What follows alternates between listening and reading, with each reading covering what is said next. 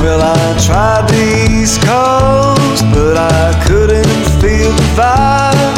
I never learned the words to the young man's diatribe.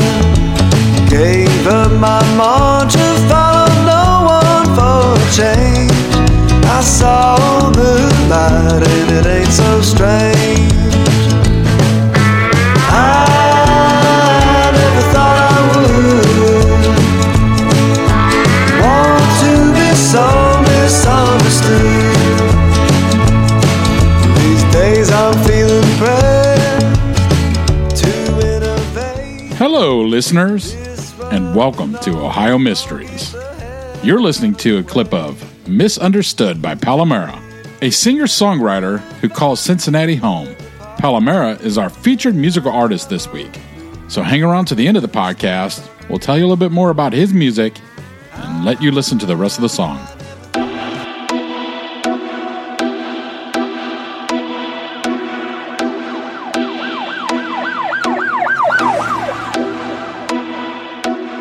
But right now, let's throw another log on that fire.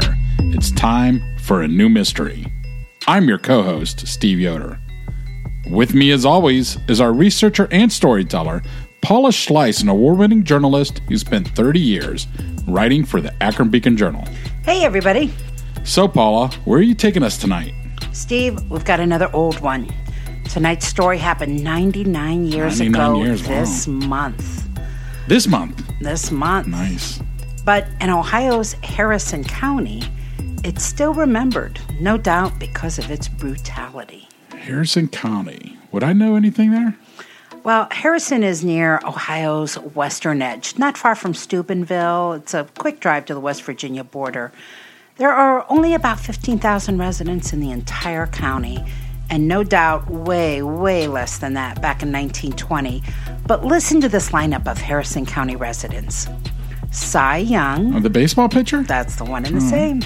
George Custer. Ah, the Civil War general from the Battle of Little Bighorn. Yep. And how well do you know your classic Hollywood stars? Ever hear of a guy named Clark Gable? Yeah, Cadiz, Ohio. Yeah. You know, you'd be surprised how many young people don't know some of these early silver screen pioneers. But for more than one generation, movie stars didn't get much bigger or better looking than Clark Gable. You know, I was in Cadiz one time and there was a sign, home of Clark. That's all. That's the only reason why I knew. Oh, yeah. He was a superstar.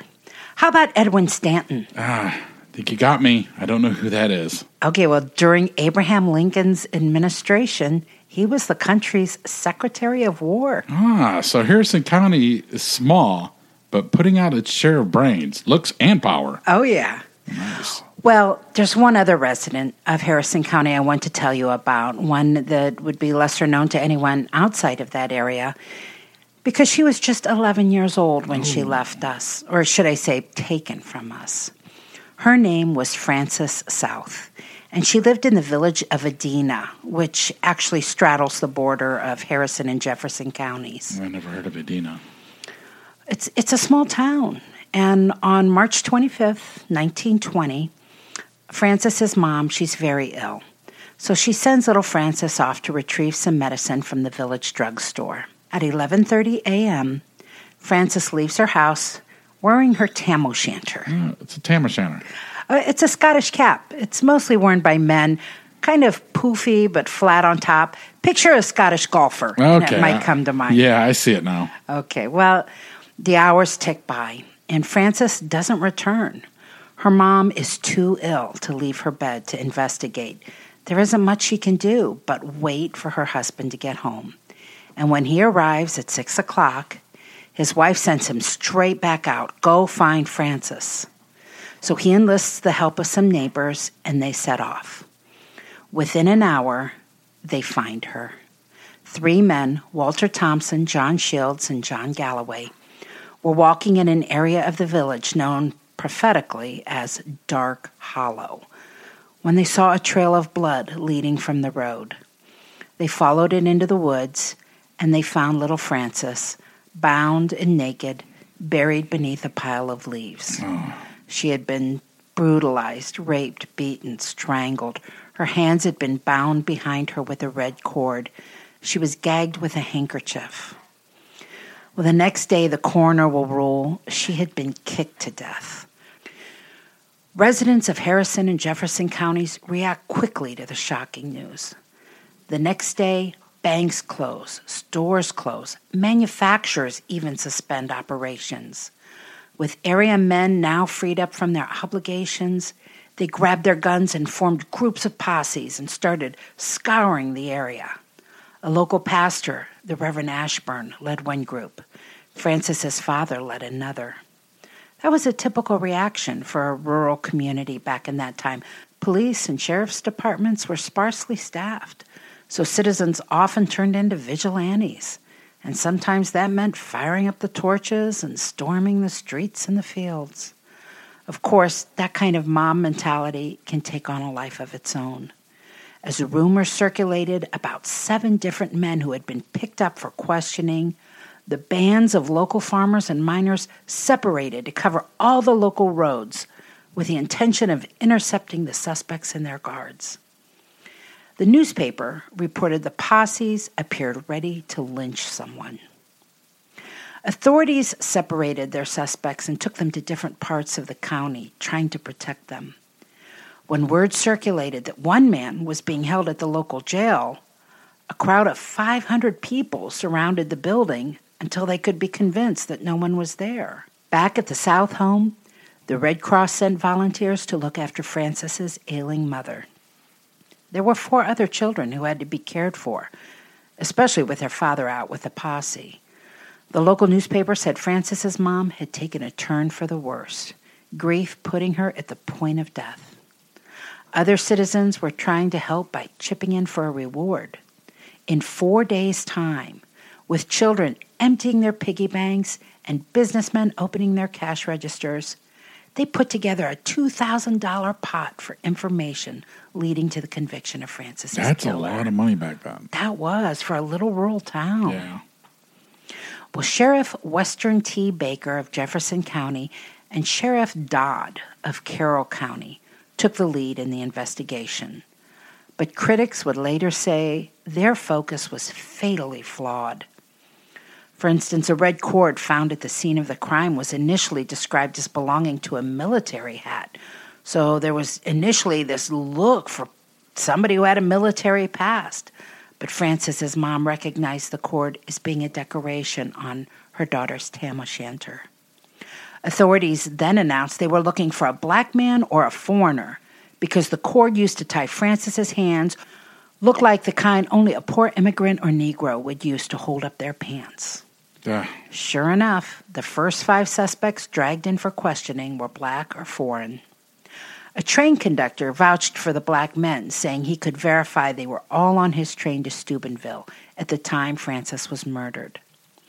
The sheriff also took all of their shoes to the crime scene and compared them with the footprints that were found in the soft clay. None of the shoes matched the prints. I mean, I could see why they would turn to out-of-towners, but no.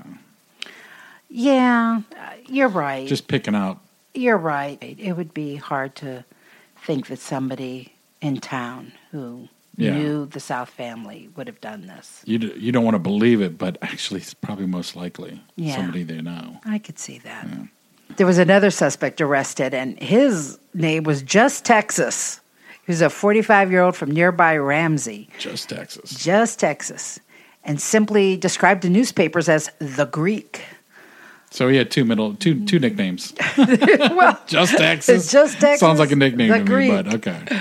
Well, all 5 men, the 4 black men from the train and Just Texas, they were all eventually released. On March 31, so this is 6 days after Francis was killed, a 29-year-old miner with Russian roots by the name of Mike Ananchek was arrested after the discovery of blood on his clothing found at the boarding house where he was staying. Now, Ananchek claimed the bloody garments belonged to his roommate, Prako Paskovich.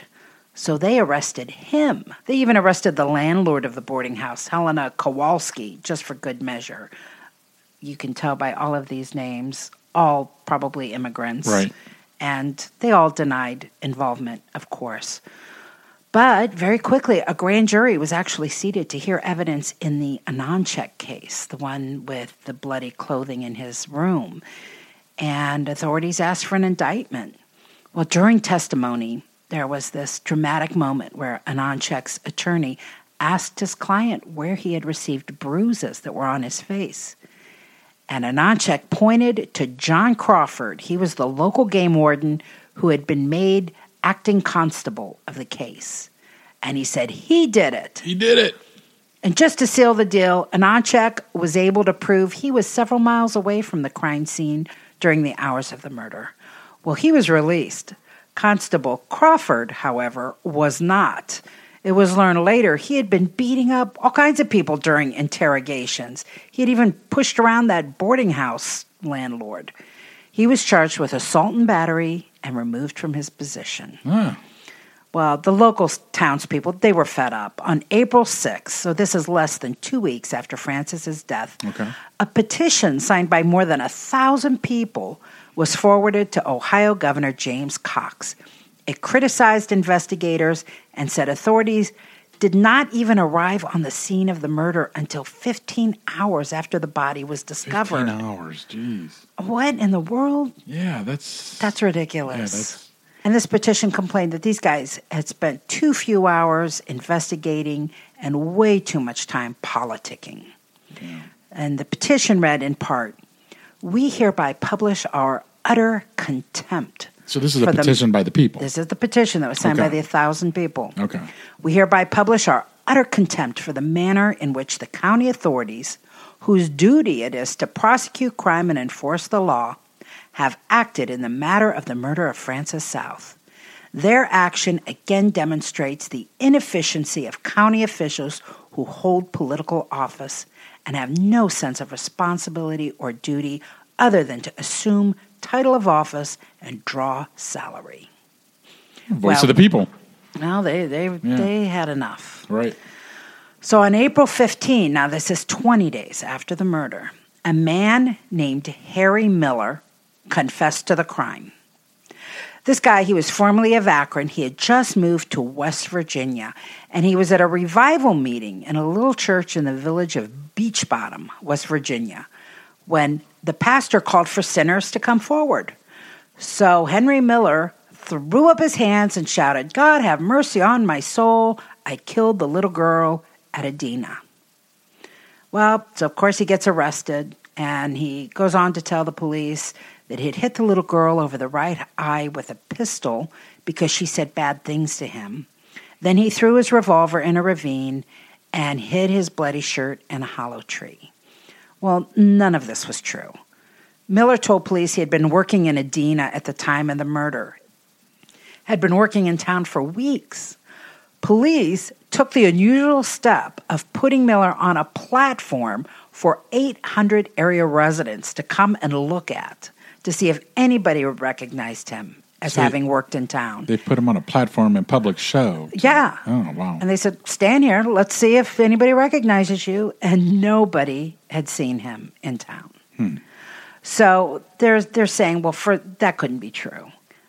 And then they got further confirmation when Miller's foreman at Carnegie Steel in the Pittsburgh area came forward with records showing Miller had clocked in for work the day Francis was killed. Yeah, how could he be that far away? Yeah, so there's no way. Okay. And Francis certainly wasn't killed by a rap across the eye with a pistol. Miller, he sent police on several wild goose chases in search of this revolver and bloody shirt that he had talked about. They were never found. Miller also offered that he was engaged to Francis's 16-year-old sister, Fern. So police, poor Fern, they had to drag her out to take a look at this guy, and she says, "I've never laid eyes on that man in my life." Well, they wasted a lot of time on this Harry Miller. So authorities decided Harry Miller was demented. Innocent, but demented.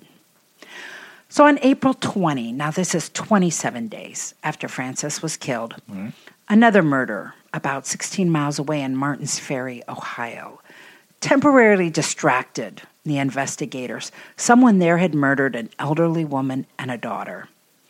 But that distraction was short-lived. That killer used a razor. Nothing about the two crime scenes were similar. But again, ate up some time, took investigators away from Adina. Well, Frances had a funeral service at the Adina Methodist Episcopal Church.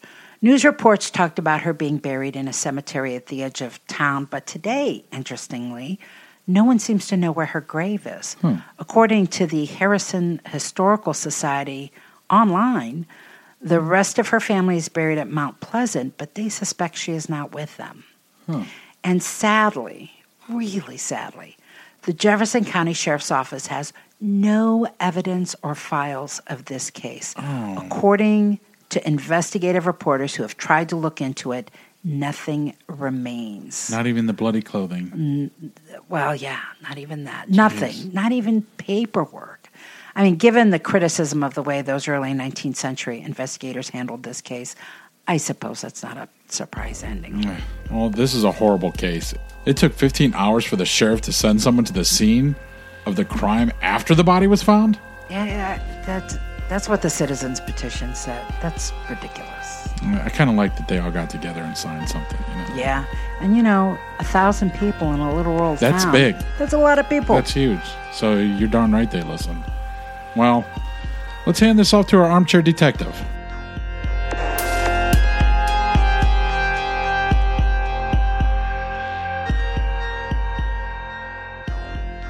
Tonight with us, we have Autumn Yoder, a mom of 7 from Akron, Ohio. Welcome, Autumn. Thank you.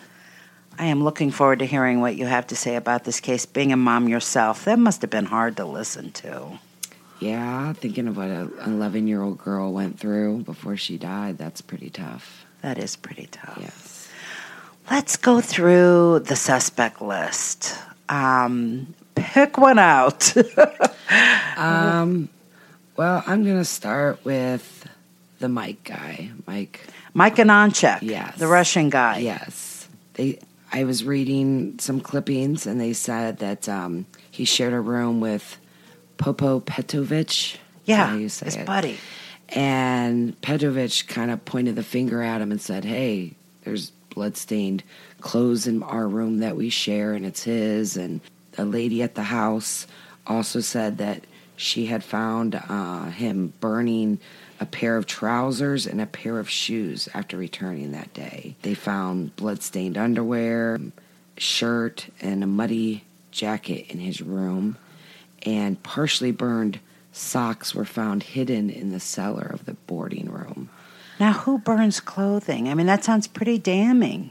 Is it? Yes. So is a Mike Anonchek? Clothing, too. Well, his lawyer says that they had proof that he was miles away at the time, which made me think, was this guy being set up? Because who just partially burns a pair of bloody socks and then hides the rest? Oh, yeah. And the woman that I think he was being framed. There's news reports saying that she went missing after he was arrested. And she was also in cahoots with the Pepovich to point the finger at him. Wow. So I'm wondering why they didn't look more into the guy who shared the room with him. So I see 2 possibilities there. Maybe they knew something about the child, or maybe the blood was related to the child, or maybe not. Maybe they had something against Anonchek, and they just wanted to get him in trouble. And it said that he had came there for work, and that's why he was at the boarding house, so he probably didn't have very many friends. It was probably easy to point the finger at an outsider, Yeah. I just thought it was kind of fishy for some stuff to be burned, some not. Yeah, leave just enough for the police to see it. Right. Oh, that's a good idea. And then Gus. The Greek. Okay, so the Greek. Yeah, so I found a news clipping that called him just Texas. Yes. But you found plenty of evidence that his real name was actually Gus Pessis. Yes. Which means the reporter on the news story that I was reading needed his ears cleaned out. So, Gus Pessis, the Greek. What do you think about that guy? There isn't much stated evidence-wise, except that it says in the newspapers that they found some hair on his coat that resembled Frances's hair. But they do have 1 woman and 3 men who said that they saw him at 11 o'clock at the spot that she was found on the side of the road, and at 4 at that same spot that she was found. So twice they said they saw him. That's probably why they decided to pick him up. But we can see that eyewitnesses aren't always on, because Mike Onachek was also spotted by a telephone lineman, said that he saw Mike there. And 2 women claimed to see Mike Onachek too. Oh, and we know he wasn't. Right. Oh. So I don't know how far you can Boy, go. the on police eyewitnesses. really have their hands full, don't they? They do. I mean, investigators just figuring out how to sort through what's real and what's not. Yes. Wow. I also thought it'd be cool to state that the $2,000 reward, I looked it up to see how much that was in 1920, and it equals to $25,000 today. So there was a pretty hefty reward for Francis' murder. $25,000 was a lot of money. Yes. You know, they didn't have social media. They weren't collecting this money from out of state, Right. you know. I No mean, GoFundMes that was back then. Exactly. Boy, you'd think that money would be enough to... Well, see, the thing with that money, it's enough to get people to come out and say, hey, I saw Mike Onachek at this site. Yeah. Yeah. But, you know, apparently it wasn't enough to get the real story, or at least enough of a story that they could bring an indictment on anybody. And the lady of the house sure didn't stick around for that $25,000. She disappeared right after Mike was arrested. Yeah. Is that the lady that the constable pushed around? You know, Or was that a different lady? I didn't get to, I couldn't find, whatever you found Yeah. was something I did not find, because I couldn't find anywhere it said that anything about the constable pushing her around. It just said officers were seeking the woman who is said to have given the first clues regarding Onachek. She disappeared yesterday following Onachek's arrival here. Wow. And I just assumed that was her, or maybe it was one of the witnesses that said that they saw him, but I assumed it was her because she was the one that said that she saw him burning clothes. Okay. This constable, John Crawford, you know, there was a arrest and conviction in this case, and it was against one of the investigators, this constable, John Crawford, for beating up suspects and trying to get confessions. What did you think? I mean, were you convinced this case was botched? Yes. There was a lot of, it seemed like they were gung-ho on blaming the black men. I thought it'd also be nice to state that the year that she died was also the year that they put in roads and that the population started to become greater there because they had put in roads that probably made it access for somebody to drive in, do this, and drive out maybe. Oh, yeah. You know? And lots of strangers in town. Right. Yeah. Working on the roads. I And did the not know miners. that. That's a really good point. Yeah. It said the mayor at the time put those in. In 1920, he paved the roads. And that's the year we're talking about. Yeah. Wow. What about this guy in Henry Miller? So he's at this revival meeting in a church, and he throws up his hands and says, I did it, I did it. They obviously proved that he didn't. But, man, it's so hard sometimes, unless he's just got a mental problem. Yeah. It's so hard to understand why people willingly confess to horrible things that they didn't do. That took me back to Marion. That made me think of Marion. Marion Brubaker. Yes. Yeah. Because that crazy guy confessed to hers. And yeah, Marion Brubaker was our very first episode ever, and there was kind of a drifter police had focused in on, and he says, yeah, I did it, and he took him out and showed him how he did it, and then they eventually decided, oh, you're insane, and put him away. that also, the Marion case made me think, well, was Francis killed by a teenage boy? Because, I mean, stomping seems very kiddish to me. Maybe he didn't realize that it takes 4 minutes to choke somebody. So after getting frustrated, her not dying from strangling, did he get frustrated and just start stomping her? It made me think maybe a child did it, because Yeah. I don't know. It seemed like something an angry child would get out of frustration, like, why aren't you dying? You know, like, Yeah. a lot of people don't understand that it takes a whole 4 minutes to choke somebody out, you know? Well, that's a good And point. she did have that rope around her neck, like they initially tried to strangle her. And and it also said she put up quite a struggle.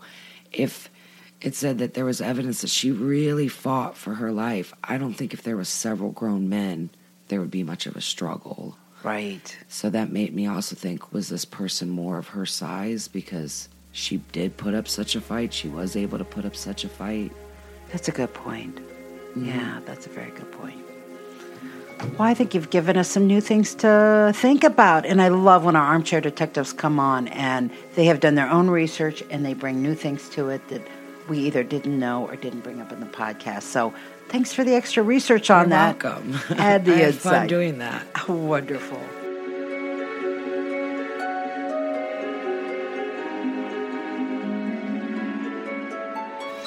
Well, that's it for tonight, campers. Remember, you can always find photos, news clippings, links, and more associated with each and every episode at our website, ohiomysteries.com.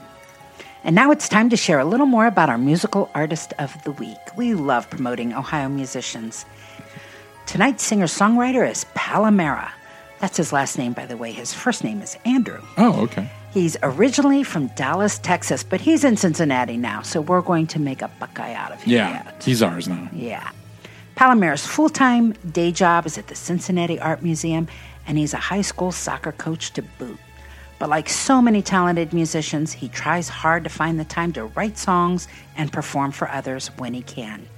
You can find him on all the social media sites. Just search for his last name, Palamara.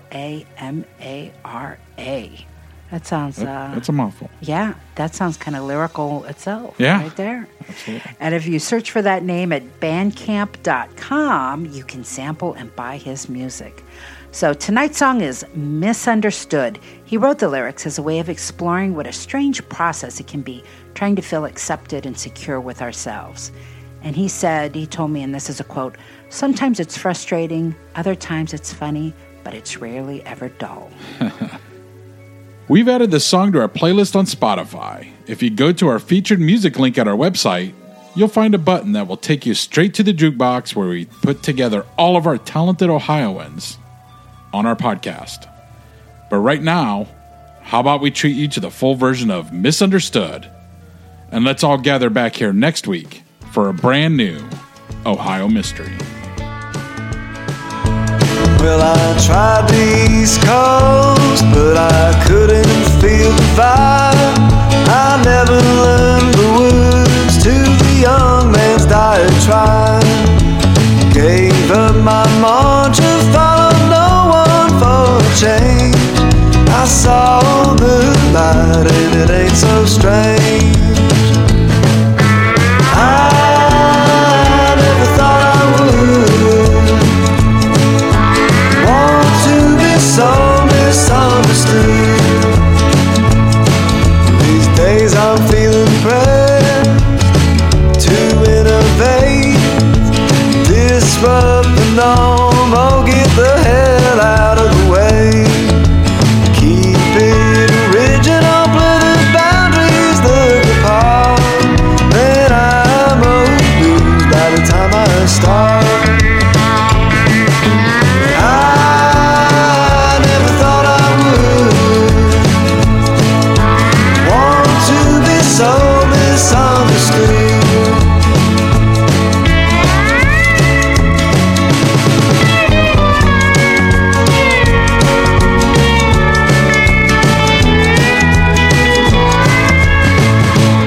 I don't follow my heart, I don't chase the dream. I'm done with aphorisms, oh they're never what they seem. Takes one to know one, I've had plenty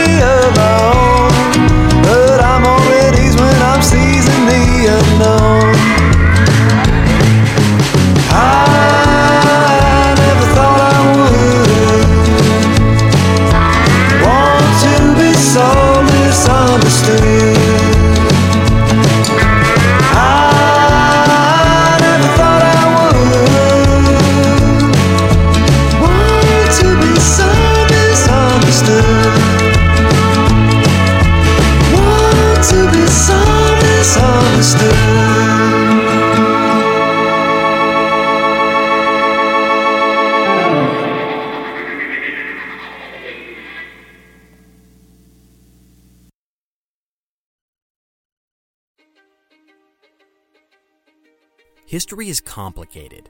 The story of human progress is long, messy, and riddled with controversies big and small.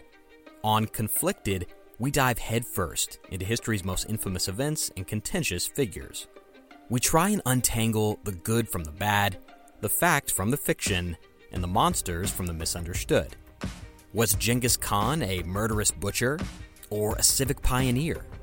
Did the Allied powers go too far in firebombing the German city of Dresden at the twilight of World War II?